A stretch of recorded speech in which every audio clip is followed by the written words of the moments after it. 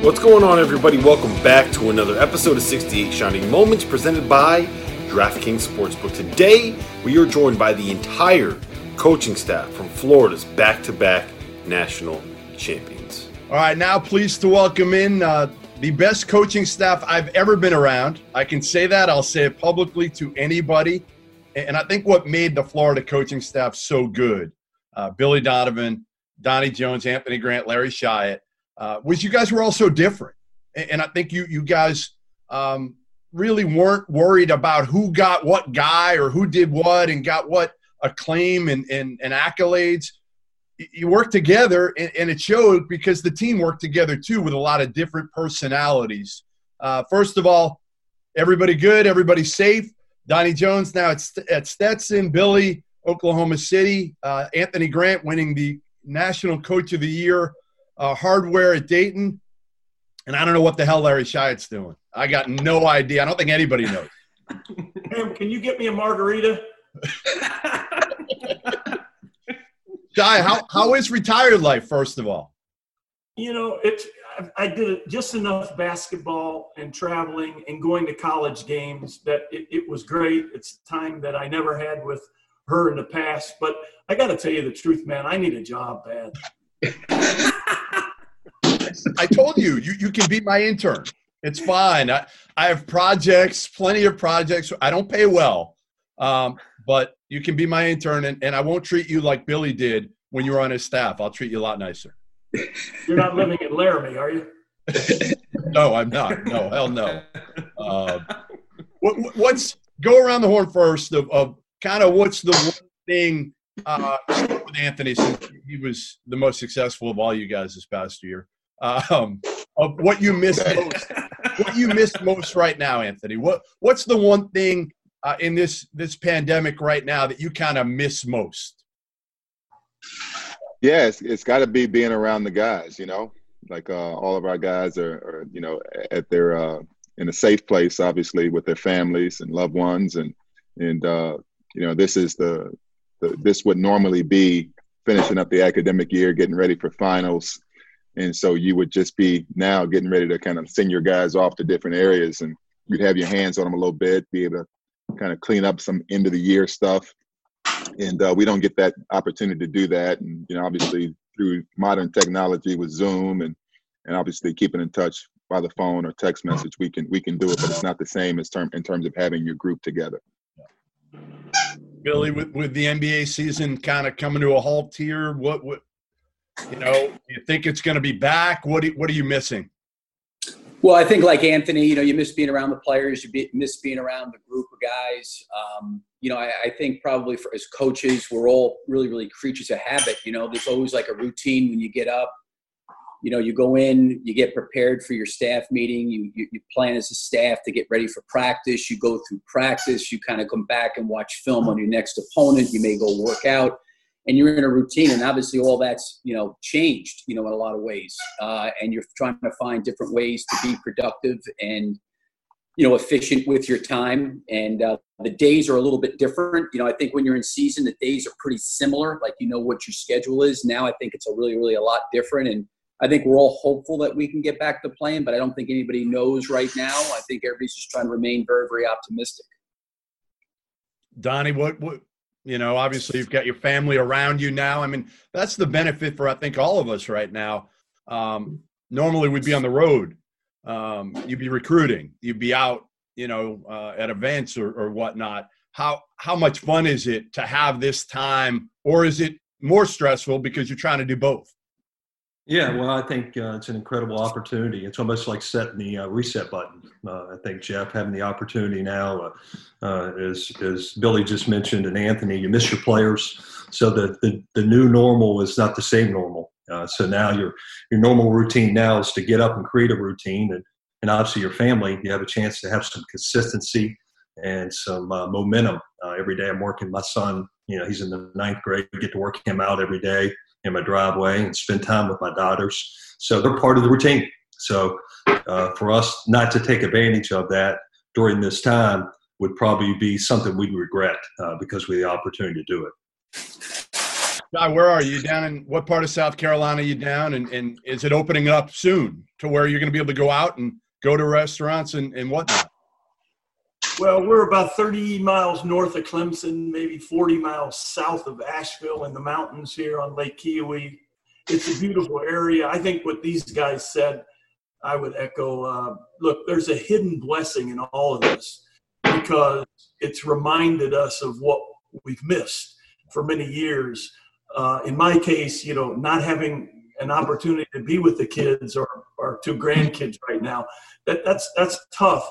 But I think the toughest part for me, even though I got to go to a lot of college games, is just mingling and mixing with the people that you've known the best and the most.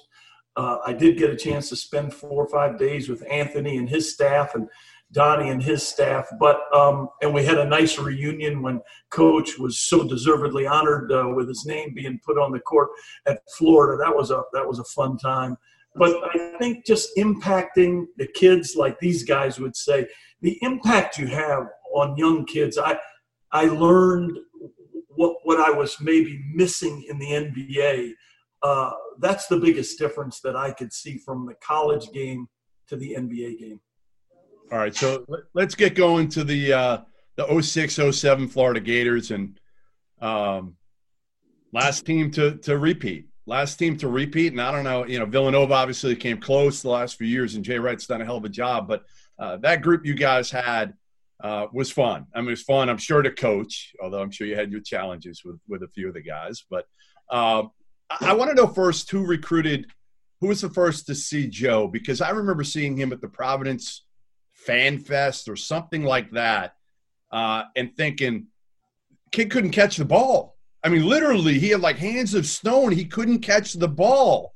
And he turns out to be one of the great college players and certainly a hell of an NBA player too. Who was the first one to see him? And recount that story for me if you can.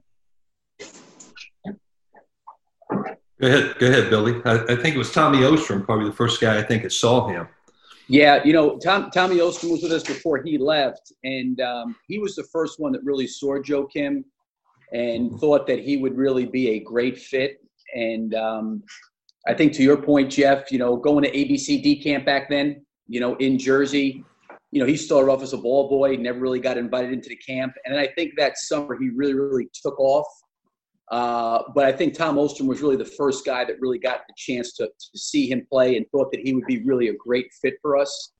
And then really just recruited him throughout the course of the summer and then obviously into the fall. And, we were able to, have him sign with us, which was obviously a big get. But, the one thing about Joakim, which a lot of people don't talk about, his freshman year, he really didn't get a chance to play a whole lot. And I think it was a real challenging year for him because guys like Torian Green, Al Horford, and Corey Brewer were pretty significant rotation players at that point in time as a freshman. And I think when you come in with a freshman class and you're the only guy that's not playing, that can be really challenging. But I certainly think it motivated Joe going into his sophomore year. Do you remember ever having a conversation with him after his, so many kids these days, it's more prevalent now, but, wanted to bounce, wanted to transfer. Hey, coach, you know what? I'm not sure if this is right, especially seeing those other guys in his class get more run. Do you remember a conversation like that? Well, I don't know who we were playing, Jeff. I think we may have been playing I think it may have been Ohio University in the first round of the NCAA tournament. Maybe we went on and played Villanova. We lost the neck. But I don't know if any of these guys were in the room. I was in the room. He came in to see me, and we sat down and spoke. And I was there. Yep. And he basically told me that, he was really looking for direction because the year was really hard. But he had a lot of people around him telling him that he should leave. Really? And, I basically told him that David Lee is a senior. He's going to be gone. This has been a great learning experience. And to be honest with you, Jeff, part of the reason why Joe ended up coming to Florida, a big part of it was he never really shied away from competition. And I think a lot of people in the recruiting process told him not to come to Florida because he was going to have to sit behind David Lee. And we really talked to him about being able to compete against David, who was probably at that point in time we felt like had a great opportunity to be a first-round draft pick and was going to play in the NBA, that he could really learn and grow. And Joe, I think, really was excited about that. And I told Joe that, listen, this season's going to come to an end here relatively soon, and then it's going to end up being your time. And you're talking about last year. You need to be thinking about how are you going to be able to step into that kind of position and really, really be able to help the team.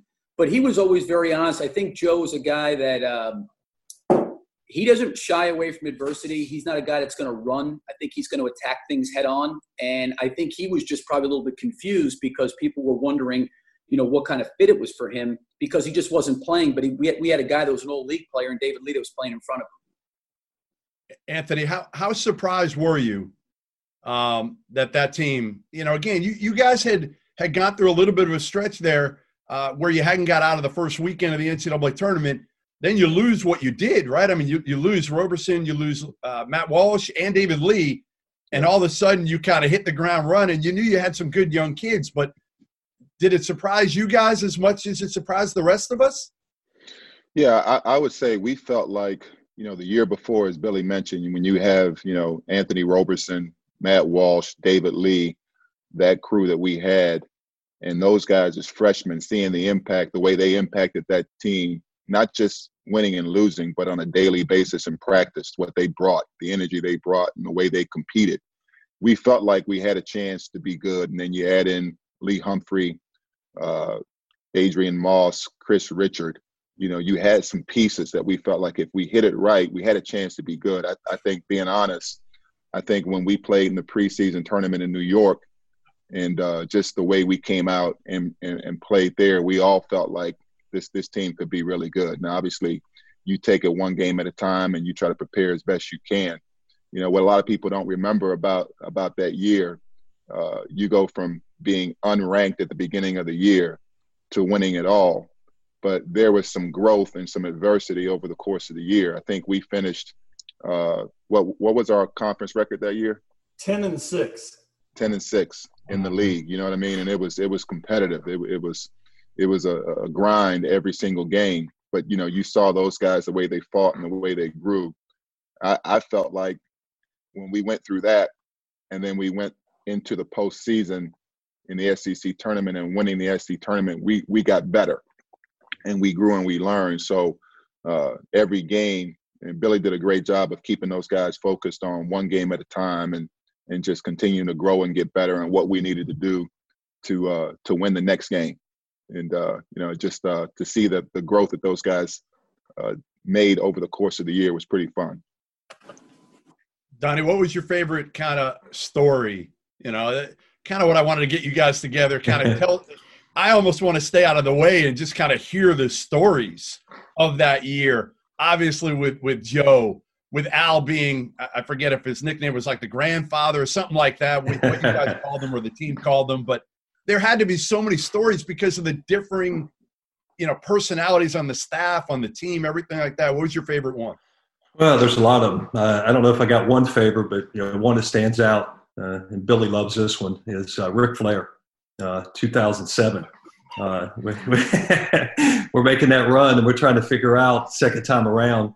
Billy always talked about the different path. We're in the repeat situation. And so we're talking about the different path to get up the mountaintop is going to be different from what it was in 2006. But really worried as we got closer to that Final Four opportunity. We're coming in, we're getting ready to play Butler in the Elite Eight. Butler's got a really good team. We could feel that our guys had a different look on their face before the games, the preparation. We looked really tight. So we started trying to build up through film footage and different things throughout the events of what Ric Flair would look like. So we would put Ric Flair to a highlight clip, and all the players are looking like, golly, what's Ric Flair coming out saying all these things? And then he'd pop off the screen. And then so it built up all the way because we were trying to figure out Billy wanted to bring Ric Flair to the locker room. But we were thinking, well, these guys even know who Ric Flair is. Some of these guys were really young guys. So we had showed him a lot in the video clips, and Joe Kim Noah was loving whoever Ric Flair was. And so we're getting ready to start the Elite Eight, and in walks Ric Flair during the pregame talk. And Joe Kim Noah jumps up, chest bumps him, jumping up and down. It was just like an unbelievable excitement.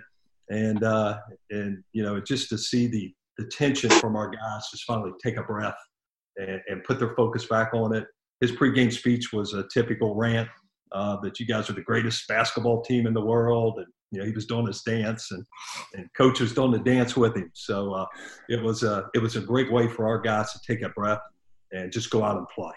Just go out and play like we were the best team in the world at that time. And I think it really took a lot of pressure off those guys. But it was a really cool build-up, I think, with the Ric Flair story. And then Ric Flair walks in, and I thought that was a pretty cool deal.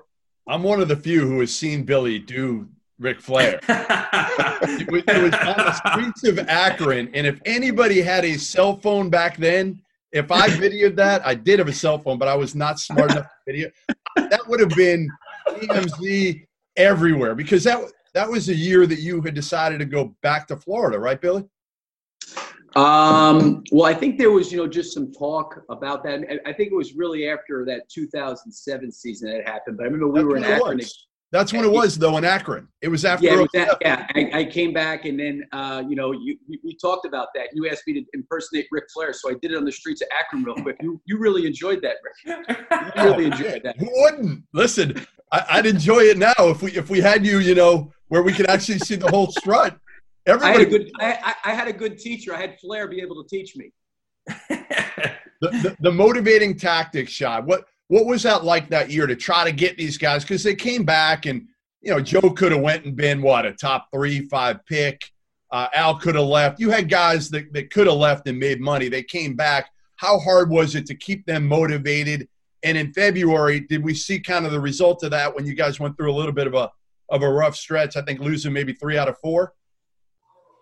Yeah, we lost a few down the home stretch after actually we had cut the nets down, beating South Carolina and winning the league outright. Let me backtrack just for a quick second, because I know when Anthony was talking about the process these guys went through that first year, I got to tell you something. Looking back, I think because Torian Green didn't really get what he wanted and had to back up literally Roberson for that entire year. And the guy was averaging like 13 turnovers a day. I think it was one of the healthiest growths and probably helped our team more than anything. He was a catalyst. I just had to throw that in. And one quick story before we get serious about motivational factors. I got to tell you this one. I know Coach will remember this because he thought it was funny as shit. Hey, look, we are getting ready. I want to say for one of the few teams that's going to press us. I want to say maybe Bruce Pearl's team, because they were dumb enough to press. And so we talked about some press offense if there had to be a stationary possession. And so it really was going to come down to layups, dunks, or Lee Humphrey. We sort of said that in jest. Layups, dunks, or Lee Humphrey. And now we're going to play live. So we're going up and down, and all of a sudden we're going fast as heck, exactly what they're going to want. And so I go, whoa, what are we doing here? And honest to God, Joe Kim stands up and yells, yo, pop a shot. Time out. Let's get it right, Shy, because this was classic. You stopped and you went, whoa. Coach, is that what you want? That's right. He said, yeah. And then Joe Kim says, hey, Papa Shy, this ain't Clemson. This is Billy Ball.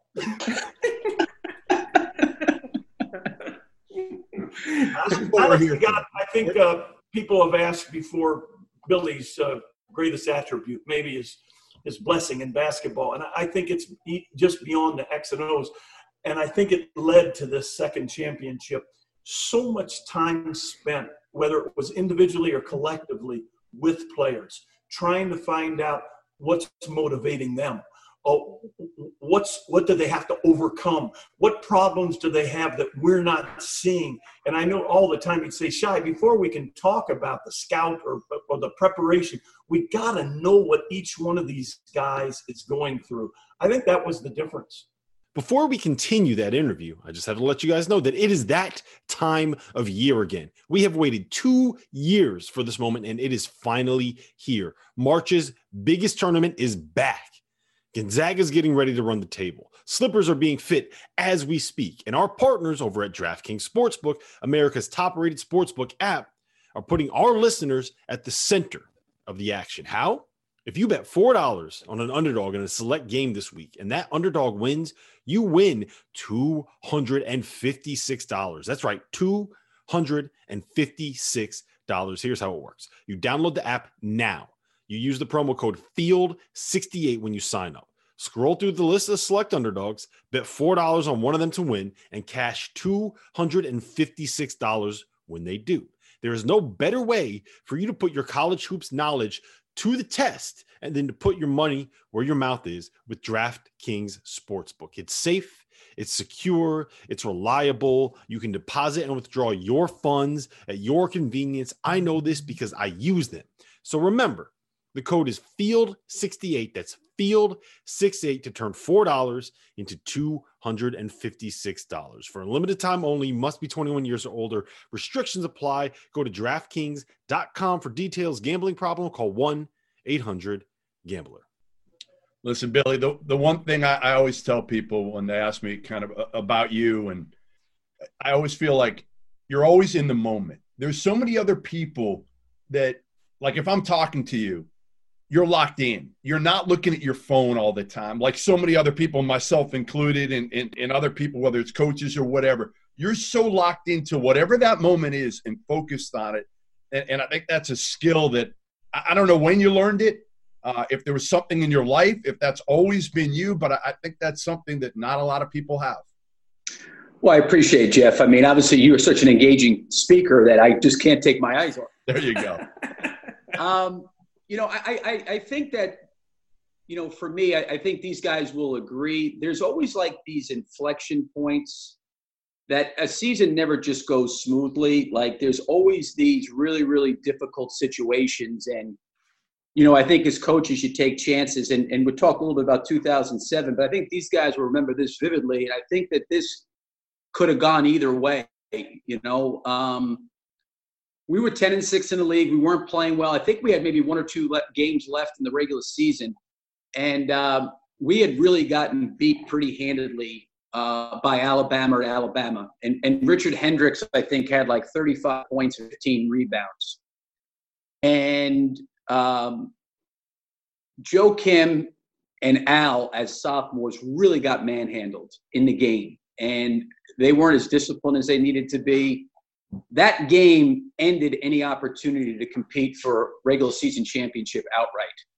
And I'll never forget, we were watching film, and Adrian Moss was really frustrated because he felt like he was a guy that did all the little things, all the right things, and that those guys shouldn't be playing, that they should be sitting on the bench. And a lot of times I think players can get defensive. The thing that Noah and Horford did is they looked at him and they acknowledged that he was right, that they weren't really doing their job well enough. And it was a pretty explosive meeting in the locker room, in the film room, when this happened. And, Adrian and I got into it. And I think what we were all trying to do as a staff, and to Shai's point, we were trying to get Moss to understand that these guys were really a lot more gifted and talented than he was. But he was very concerned about what was going to happen to him being a senior. And we were trying to get him to understand that he could coach these guys and help lead these guys and spend time. But he didn't want to hear that most of the year. He wanted to play. And he always looked at himself as being in competition with those two guys. And I'm going to do all the little things to help us win. These guys are not doing it. And I think Noah and Horford acknowledged that he was right. And then those two guys went to a different level. And I think that's the point in time that we took off as a team that year. Yeah. Who's got the best Joe story that we can tell? Not the R-rated one, but the best. Let me finish that story because I think it's great what Billy brings up. We go through that, and obviously Adrian wanted a bigger role in terms of what he was asked to do with that team. We're in the NCAA tournament, I think in Jacksonville, and we win the first game, and then we go out and we win the second game to advance to the Sweet 16. And I'll never forget, we're in the locker room, and obviously everybody's happy and celebrating. And, Billy closes it out. The guys are all sitting there getting ready to change. I don't know who else was in the locker room, but I remember you just happened to walk up to Adrian to congratulate him, and he's in tears. And he says, I think in front of, I think most of the coaches were in there. He says, "I get it now." Really? I get it now. Yep. Mm-hmm. Like he understood this is the role I have to play. And he saw the emergence of Joe Kim, and he saw the emergence of Al and what they were able to do and what our team had a chance to accomplish. So it took him the whole year, actually, second round of the NCAA tournament before he got it. And the beautiful thing about it is he was a key piece in us being able to win, against Villanova and Georgetown and to advance and, get to the Final Four and what we did there. And then here's a guy that went through that personal, what's my role, how does this work for me as a senior, to the guy that was handing the President of the United States the jersey at the White House after we won the national championship, and he went on and played professionally himself. So I think it's a great lesson in there, and I still use it, with our guys in terms of guys understanding, every role is important, whether you're a starter or whether you're coming off the bench. So I think that was a great teaching point, and just to be able to witness that, the way Billy handled that in that situation with Adrian, and just his consistency in terms of, hey, here's what we need you to do, and here's, you have value, and then to see it come to fruition, that was terrific. Well, I think to add on to that, and to finish it up, is when we went back to here just a couple months ago to honor Billy, to have his name put on the court, Joakim Noah walks in, and Billy and Shai were there as well. What jersey was he wearing when he walked out on the court to celebrate Billy's name being put on the court? Was Adrian Moss. Wow. He had Adrian Moss's jersey on. And it's a lot because the respect he had for Moss. Yeah, that's pretty cool. All from that. That's what he was representing. He had Moss's jersey on. That's awesome. Yeah, how much did Noah – I mean, you could see the immaturity of him, and I'm sure he drove you crazy in a lot of different ways, all you guys, but he played hard as shit. We know that. How was he to coach? I mean, I went back to a story. Is there some story that stands out about him that entertaining yet would show kind of what he was about? Three different thoughts come to my mind real quick. Three thoughts, and they all have a randomness about them, but they all have Joakim Noah written all over. First of all, he was really taken back when he suffered his mono. I mean, I took him to the hospital at 2 a.m., and he had stayed away from any attention until it got to the point they wouldn't let him leave the hospital until he could swallow on his own. It was that bad. But that was the kind of physical toughness he had. And then I always remember the fact that Joe Kim, if you went to get something to eat and Joe Kim saw somebody on the street, he always had $5, $10 to hand to that person. He never forgot where he was from. He always knew where he was going. And then last but not least, I will never forget my second press conference at Wyoming.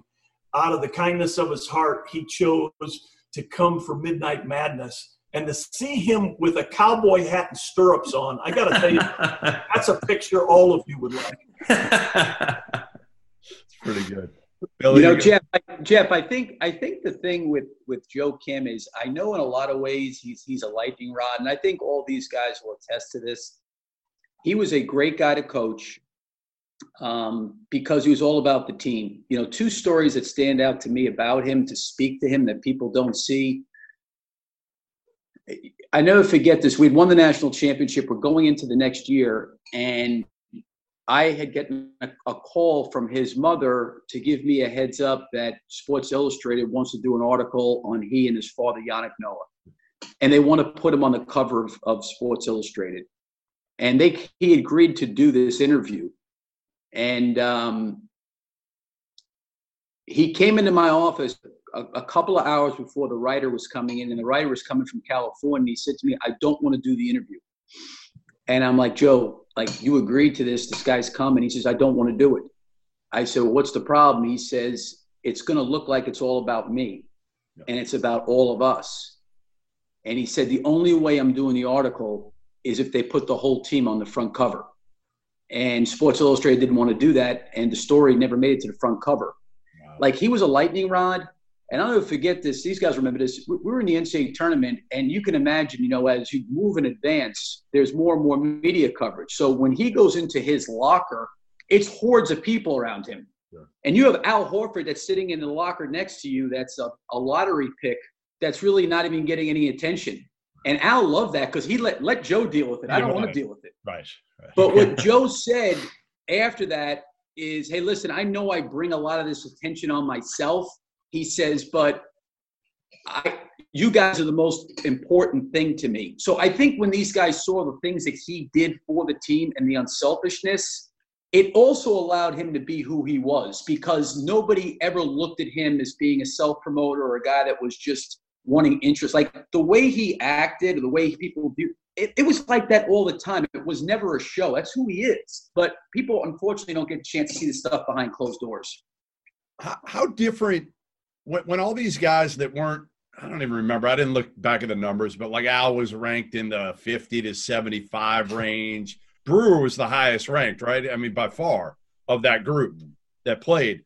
How did that change all of you in the way you recruited in the future? Because in the past, it had been all these heralded guys, right? I mean, Matt Walsh and Roberson and David Lee, and they didn't do what this group did. Which kind of came in with a chip on their shoulder. They worked hard. They were about the right things. Not to say that the previous one wasn't, but how did that change how you guys all recruited as a staff? Yeah, I don't think, Jeff, I think the reason that team in 2006 did what it did was because of the guys that came before them. Okay. You know, I really do. I think the things that we learned as a staff about us, I think the things that as assistant coaches we learned in terms of what Billy wanted and what we needed and who we were, what our identity was. And then, you know, it was never really about where guys were ranked.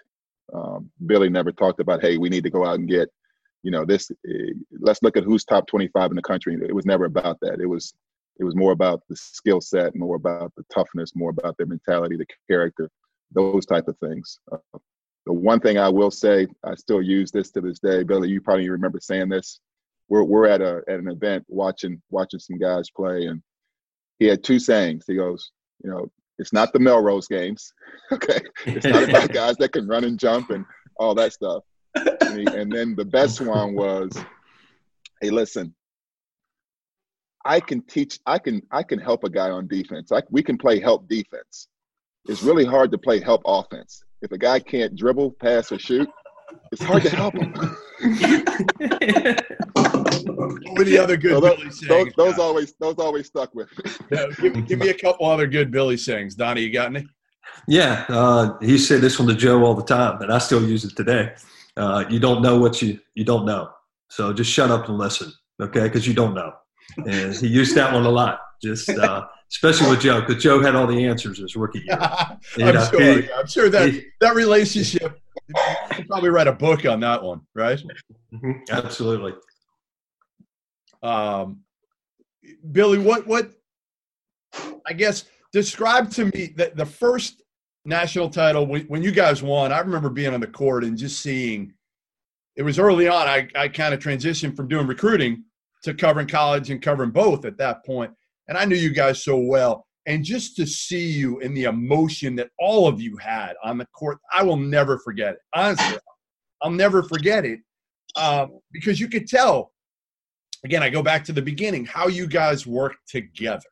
And then I saw it even more as I progressed in this covering the sport to how staffs just aren't that way. Most staffs don't have what you guys have then and now, to whereas you work together and you could see it in your faces. What was that night like for all of you? What happened after that night? How many beers were consumed? Where did you guys go? What was that night like? Yeah, Jeff, I think going back a little bit, Anthony and myself and Donnie and John Pelfrey were together, obviously for so long. And then John left and went to South Alabama and took a head job. And, we probably as a staff, including myself, we kind of, as Donnie said, we knew what we knew as a staff. And I think the relationships that were built during that time, it ran a lot deeper than just basketball or this is our job. We were all extremely, extremely close. It was like, I really mean this. We were like brothers. And I'm really, really grateful for the time I had with all of them because of, when you're hiring a staff, when you first get hired at 28 years old at Marshall, I could have never imagined hitting home runs like I hit in the hiring process. I knew Anthony a little bit from Miami High. Donnie was already at Marshall, so I knew him a little bit. John, I coached, so I knew, but you didn't know how it was going to pan out. And I think one thing that helped is when Shai came in, I'll never forget this, like Herb Sendek and I worked together, and Herb coached me in college. So I was looking to hire a new assistant, and I said to Herb, Herb, do you have anybody? Because I think one thing for me in the hiring process, I like to talk to people that I work with or I'm close to because they know what it's like to work with me and what would fit. So he said, yeah, the guy you should go hire is Larry Shai. So I call up Shai on the phone and say, hey, listen, I'm interested, want to talk. And Shai and I knew each other a little bit because our paths had crossed. I had just graduated from Providence. He came in at Providence with Rick Barnes, but we didn't really know each other. And I talked to him. He says, hey, Billy, thanks for the call. I'm not interested.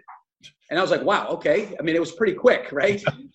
But we ended up talking some more. And then obviously Shai came on, and I think he brought a different perspective to our group, which was really, really helpful. Some experience, some age. Yeah. But I think a different way of doing things, and I think Shai probably learned from us and we learned from him. So we were kind of taken from each other. I think that culmination of when that happened, I look at it this way,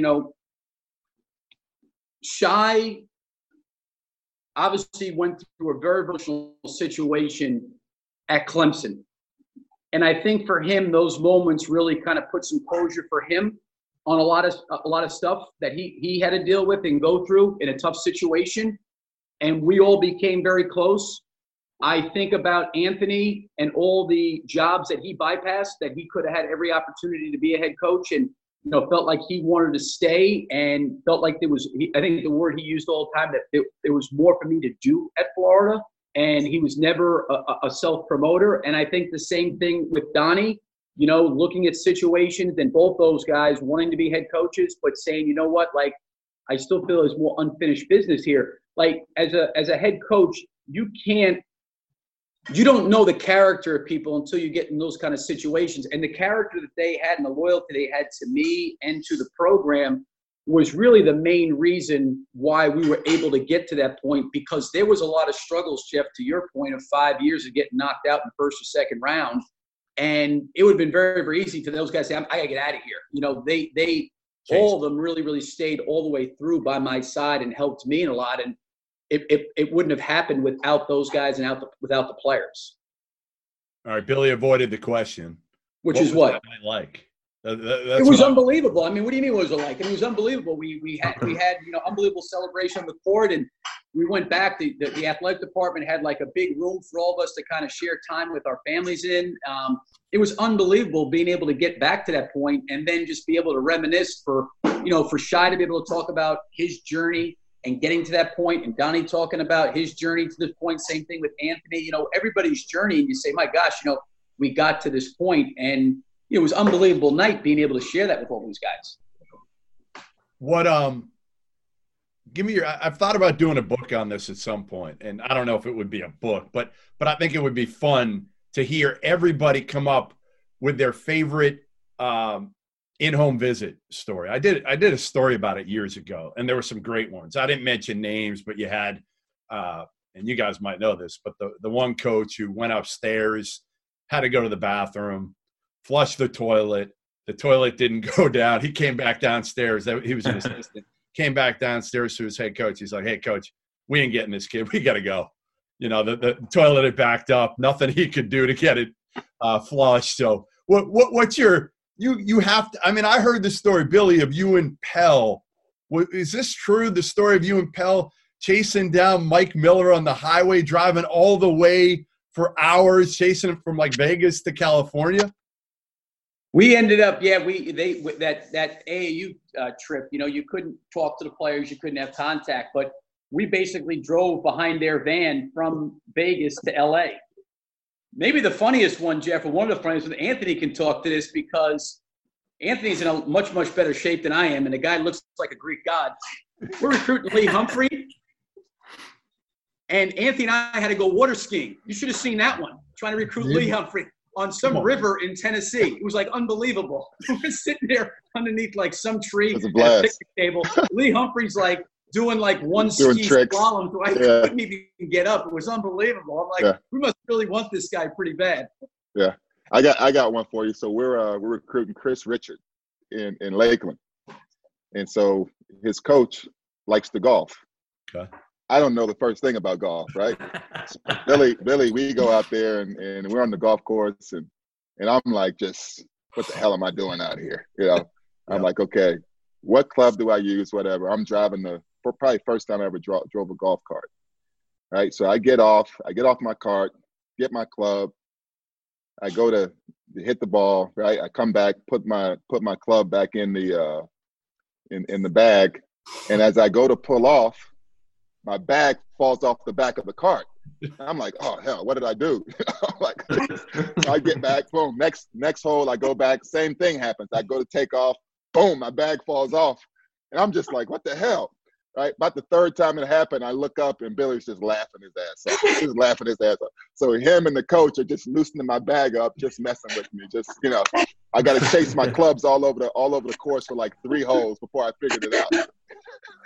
Oh man, that is a true story. I remember that one. Oh, you must have some good ones. I got to throw one out here just because I've obviously had unique stories over 45 years. But with Coach Donovan, he comes in the afternoon one day and says, "Shy, here's what we're doing. Me, you, Duke, and Lewis. We're going to go hog hunting." What? We're going to go hog hunting. Dan Werner and his daddy like to hog hunt. Oh. What? Do me a favor later so I don't have to talk about it. Just look up on a video what hog hunting looks like, and you'll never want to do it the rest of your life. You did it. You guys went hog hunting.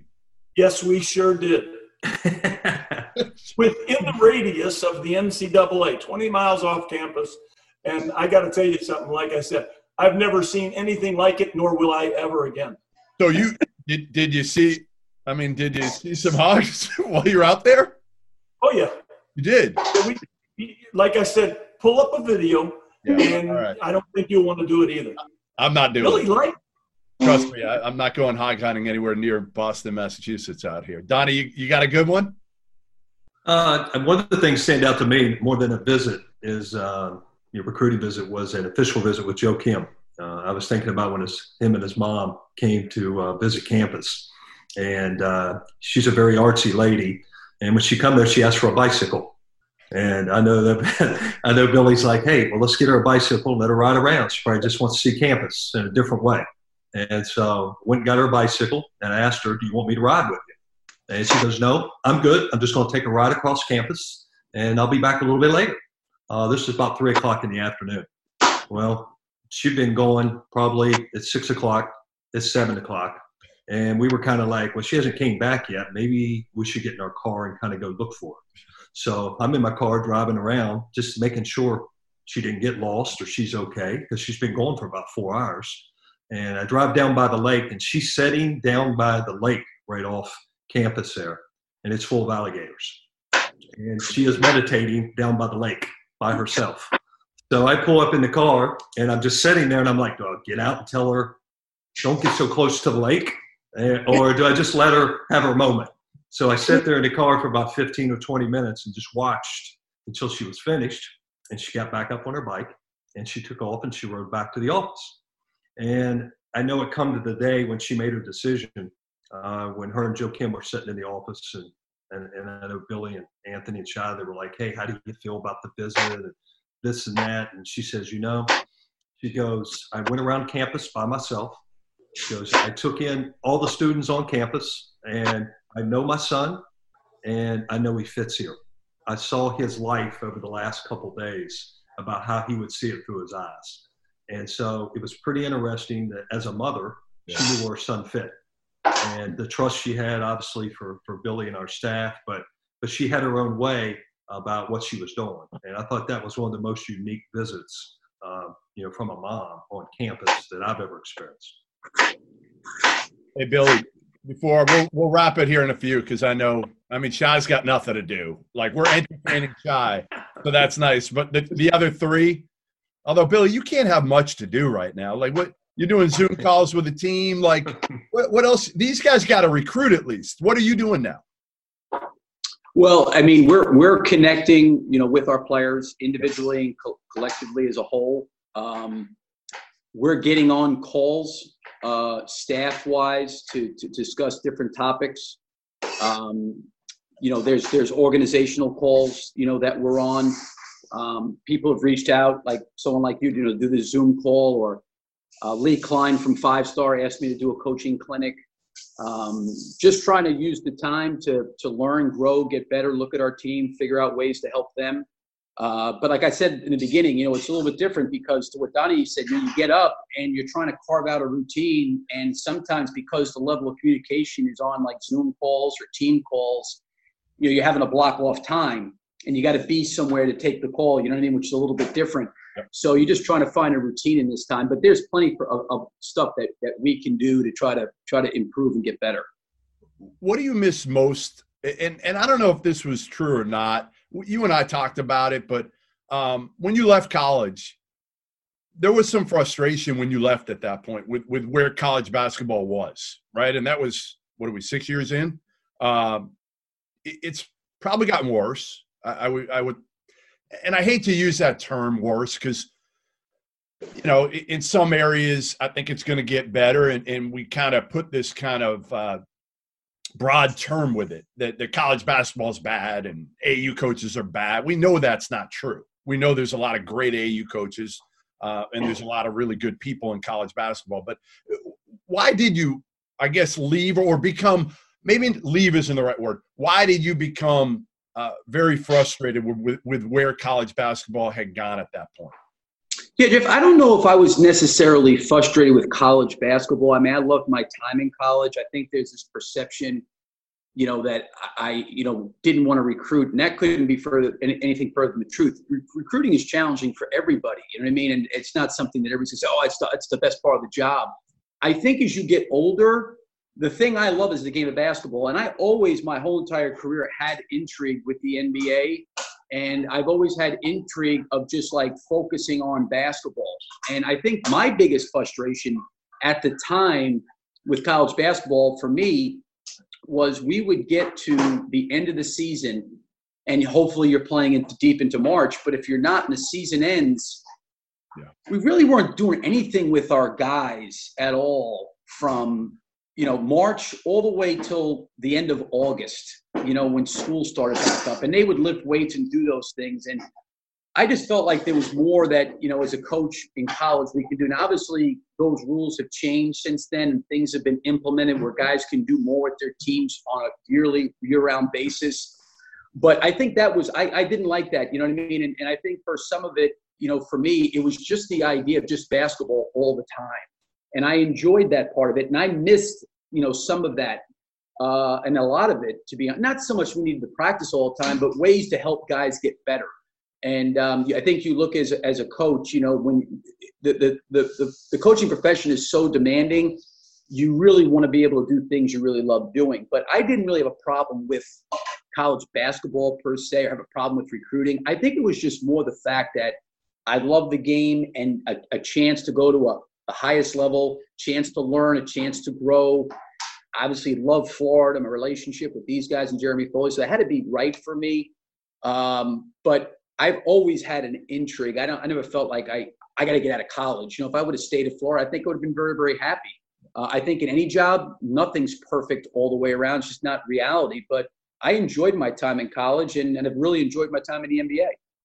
Yeah, I bet you don't miss when I talk to Brad Stevens, he says he'll look for people to call now. Like his phone's just not ringing very much. And he doesn't miss, I guess, the grind of the recruiting calls and having to go cross country just to be seen by a 17-year-old kid. Like that's got to get old, right? I think the hard part for me in recruiting, which I did not necessarily love about it, was we were talking earlier about some incredible stories and incredible people. I mean, even players that we didn't get, just getting a chance to meet people and delve into those situations. Where I had a problem was the wasting of time that on decisions I made to continue to recruit somebody that we probably just didn't have a chance to get. And I blame myself more than anybody else, but I also think one of the things that can help in recruiting, and I think over time, the relationships that get developed, I always love when someone said to me, hey, Billy, go ahead. If you want to recruit him, try, but you're not getting him at the end of the day. Yeah. Okay, great. I'm going to move in a different direction. But I think about the amount of times and trips, like this whole pandemic, what's going on right now. I think about the amount of time I invested even in recruiting. And it was a really, really, really good process. But a young man chose a different school. Yeah. I've always said this about recruiting. There's no prizes for second place. You don't get some kind of, reward for trying hard. Either you get the guy or you don't get the guy. But you think about all the time away from your family, away from your players, things that you could be doing. But that's part of the job too. I've always enjoyed when people have been straight up and say, listen, this is probably going to be a really, really hard get. Now, if you want to keep trying and you can prove that this is the right place for me, then go ahead. But I'm just being straight up to let you know that it's probably you're fourth or fifth, on my list, and it's going to be really hard to get to number one. All right, I got one more topic before I let you go. And all of you can weigh in. We'll start with Anthony. This new G League thing. Jalen Green chooses to go to this new program. Isaiah Todd chooses to go to this program. They're paying Greens in excess of $500,000 a year. I wrote something. I don't think this is going to affect college basketball all that much because I think we all knew that the rule was going to come back in at some point for kids to be able to go from high school to the NBA, and now you're having two or maybe a couple more. Eventually you're going to have 8, 10, 12.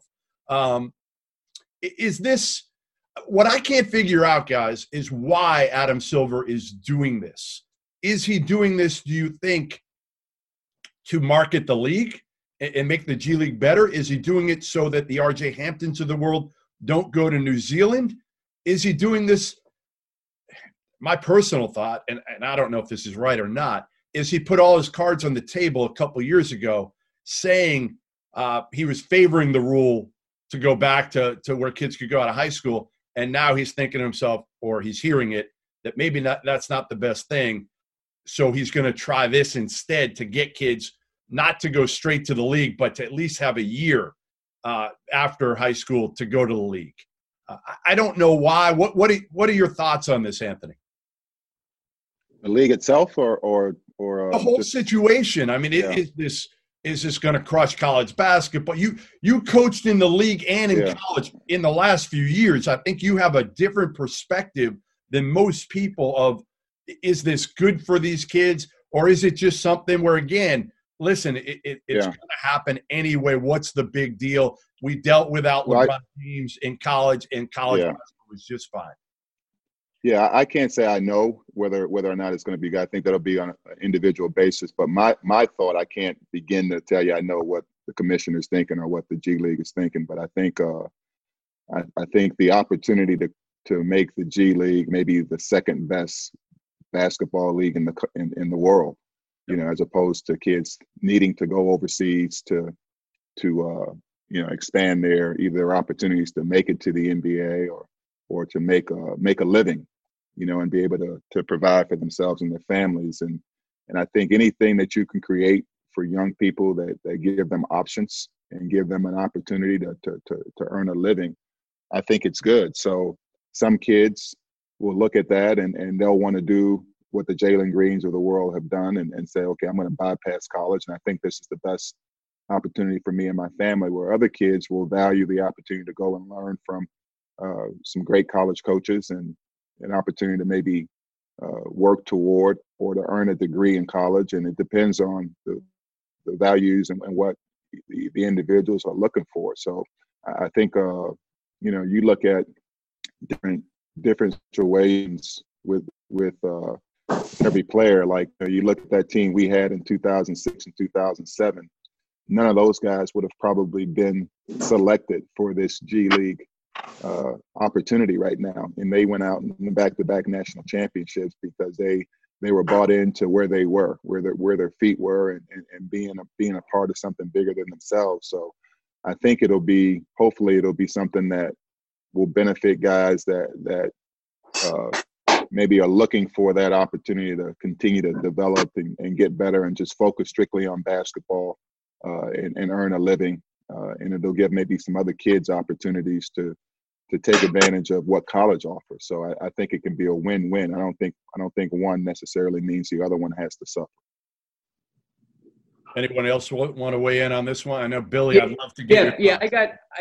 Donnie's been, has done scouting for the Clippers. Mm-hmm. Shai's obviously been with Matt Dallas. Anthony and I were together in Oklahoma City. This is just my opinion, and I have a totally different perspective on this. Yep. I think the thing that the players are dealing with is what is a better place to develop, the G League or in college? Sure. This is the dilemma. So I don't get a chance to watch as much college basketball now, but when I see games, when was the last time you really saw, besides the elite offensive players in the NBA, post up? There's no post up game. Zero. Because of a narrower lane and because the college game, you can play from the low post. I think until we become unified in the rules, where the court dimensions and everything else are the same, it's different. And I can see a lot of these kids saying, you know what, like, I'm a front court player. I'm being forced to play inside. Nobody in the NBA is really posting up anymore. Is my game going to transfer? Now you're sitting there looking at a college coach that says, listen, for us to win, you got to play inside. I look at Udonis Haslem as an example. Udonis Haslem was a dominant low post player. He was as good as anybody ever coached. Guys never posted up for 17 years in the NBA. Right. So they got to carve a different niche. So I think one of the things that's the struggle for the players is when you talk about the NBA, the G League is a great platform for those kids to learn the NBA game. Do I think college coaches can develop players? Absolutely. Can the G League?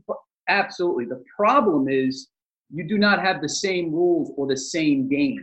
So I think a lot of these kids struggle a lot of times when they come up to the NBA, and things that they could do in college they can't do. So maybe in some way that development piece could be better for them by being in the G League because they're going to learn NBA rules. I think that's the biggest dilemma is the kids are thinking, where can I get developed better? It's not like, any college coach is a bad developer of talent. It's just the game is just different. And, I mean, you play the Milwaukee Bucks, they got the best record in the NBA. They got the Lopez twins are out there at 7'1" shooting threes. Right. You know what I mean? And I'm not saying guys don't post up at all, but the center just feeding them like it was with Patrick Ewing and Olajuwon and David Robinson, it's just different now. And in college, from the analytical standpoint, you can post up and be efficient. I don't know if analytically in the NBA, unless you have an elite player, if posting up's a great thing all the time, unless you're dealing with mismatches. So should the rules be the same? Uniform guys? I mean, Donnie, Shai, you can add into this because all of you were in the NBA or covering the NBA at one point. Should the shot clock be 24? Should all the rules be the same across the board? I think so. Jeff, I know the time I was with the Clippers, and I was doing the scouting piece. I know we were looking more than anything, what guys' levels in college, like Billy just said, how it translated to the NBA. What was the learning curve from guys coming in? Those were things we asked questions about. Being in the G League here now, obviously it's going to give an opportunity for the elite players a place to land and be in a position to grow quicker and I think translate quicker. I know guys like Billy, they don't like coaching 18-year-old freshmen in the NBA. A guy like Doc Rivers, who I was with, he didn't want a lot of young guys coming in the door with a bunch of veterans on his team. So the learning curve for those guys to have a place to grow other than college, because even certain college programs, you had to evaluate, does that style of play transfer to how these kids have been coached in college by the time that they come to the NBA? And I think there's a big learning curve when they played a certain style of play, and now they're being asked, as Billy just mentioned, to post up, to understand positioning. Can they guard their own spot? Are they two-way players? I mean, there's so many questions that's involved. But I think that from FIBA all the way to college, all the way to the NBA, I think the game should be the same. we have such a learning curve. We're one of the few countries across the world that plays 3 different ways. High school is different, college is different, FIBA is different, and now the NBA is different. So we got 4 different ways you have to learn how to play instead of just being one way that a lot of these international players have started at a young age. And so their game translates quicker at the NBA because they played this style of play and they understand spacing, shot clock, end of quarters, execution, spacing, all those things that it takes time for us to be able to teach, well, even at the NBA. All right. Well, listen, I'm going to let you guys go. I feel like it's got to be happy hour for Shy any minute, so I don't want to go too long. 5 o'clock somewhere, fellas. Listen, I appreciate you guys doing this. I really do. I'm sure it's good for me to see all of you, so I hope it's good for you to see all of you as well, and hope everybody's kind of safe and sane out there. And Billy, if you want to end this with one Ric Flair yell, I'm not going to be opposed to it. Woo! Thank you, boys. I appreciate it. Thanks, Jeff. Thanks for doing this. And we'll talk soon.